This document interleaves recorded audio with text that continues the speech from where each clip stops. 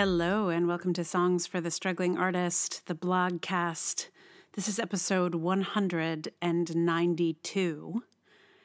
And how's everybody doing? I think the answer to that question will be very different depending on what country you're in, and if you're in this one, what part of the country you're in. It's pandemic time. Woo! It's So, woo! I don't know. From here, things are a little funny because, we're two artists who live here who've lost most of our gigs. So weirdly, this podcast is sort of structured to be recorded while Scott is teaching at his job, but he has to teach at home on the computer now. It's because every university class is now online, despite there being absolutely no training or ability or tech for such a thing. It is. Wow. So anyway, that means it's just going to be a little bit tricky in terms of recording podcasts from here. I'm currently recording while he's teaching, so that's if you hear some extra education, that's why. The only thing I'm worried about is having time to practice songs. So there may be a slowdown in the song department on the podcast, but I will keep the blogs coming, come hell or high water.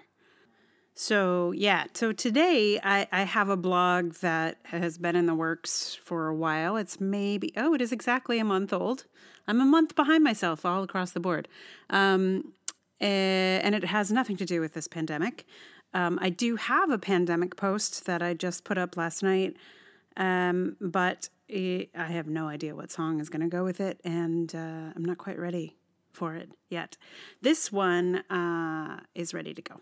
And, so we're just going to go in order and, pretend things are normal, which they are not. I hope everyone's doing all right. Just before I dive into this one, I will mention that in the space of all this trying to figure out a lot of different things, I decided to go ahead and make the Dragoning podcast, which I think I've mentioned in previous podcasts. I was going to try and pitch it to fancy, podcast producers, etc.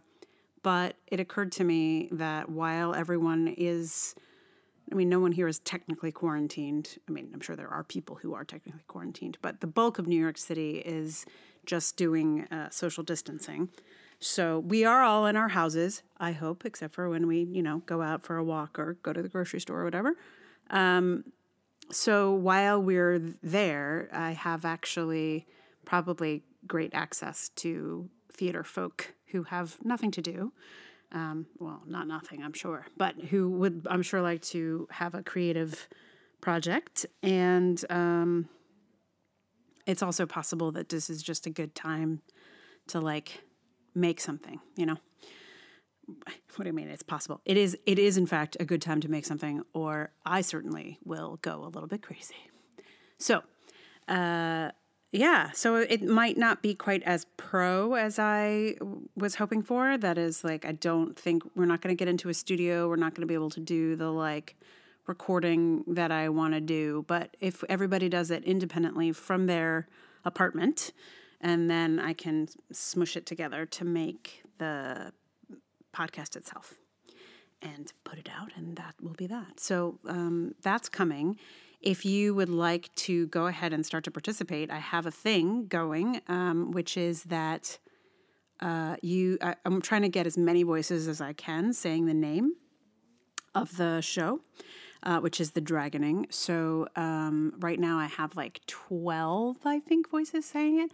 I'm not sure quite what I'm going to do with it, in the end, but I'm collecting them for now. So if you would like to contribute, probably the easiest, what's the link? I'll put it in the show notes. It's speakpipe.com/thedragoning. And you just press start recording. You say the dragoning, you stop it, and then you push send, and it comes to me. So if you want to, please feel free. And that link will be in the show notes. So anyway, I don't usually talk so long before the blog, but there's a lot going on. There's a lot going on. And I'm sending everyone air hugs because, woo! Yeah. So this blog that I'm about to read to you is called What I'm Built For. The experience of being back on stage after many years away has not been quite what I expected. I'm not getting the major highs or the do they like me lows. The major feeling is a sense of being built for it. In performing again, I feel a sense of relief at doing what I'm built for. It's a strange feeling, actually, because I have largely set acting aside to focus on other lanes of theater, as well as other arts, and to suddenly realize how much I am still made for performing is disruptive. It's like I've realized that I'm one of those Lego kits that are designed to make one thing. I'm the set that makes, say, a helicopter. And when I'm in helicopter form, it all makes sense. I know what those blade pieces are for and where all the window panels go. It all goes together. Like just your regular Legos, you can put the Legos in a set together in unexpected ways, but really, they're created to do one thing. The Legos in a helicopter set are built to make a helicopter. It occurs to me that when I'm doing other things like writing or directing or podcasting or whatever, I'm still a helicopter set. I've just rearranged the Legos into some other form. The blades aren't helicopter blades, they're swords or skis or something. I'm just a deconstructed helicopter. I'm an abstract helicopter. I'm a director, sure, but I'm a director made out of performer Legos. There's something unsettling about realizing how built for performing I am, how much of a helicopter. It makes me wonder if I ought to return to it. Should I get headshots taken? Start combing backstage again? And yet, as built for performing as I am, as much of a helicopter as I am not built for the business of performing. It's like I'm built to be on stage and in a rehearsal room, but not built for any of the mechanisms that get actors there. I'm a helicopter for flying through the air of performance and rehearsal, but auditioning and marketing all take place underwater. And I am not a submarine Lego set. My helicopter set doesn't rebuild for submarine shapes. Those blades that serve me as a helicopter cause big trouble on the submarine. I learned I wasn't a submarine a long time ago, but I'd forgotten how natural it is to be the helicopter I was built to be. It is easier to be a helicopter in helicopter form than to be the creatively put together expressionist helicopter in some other form.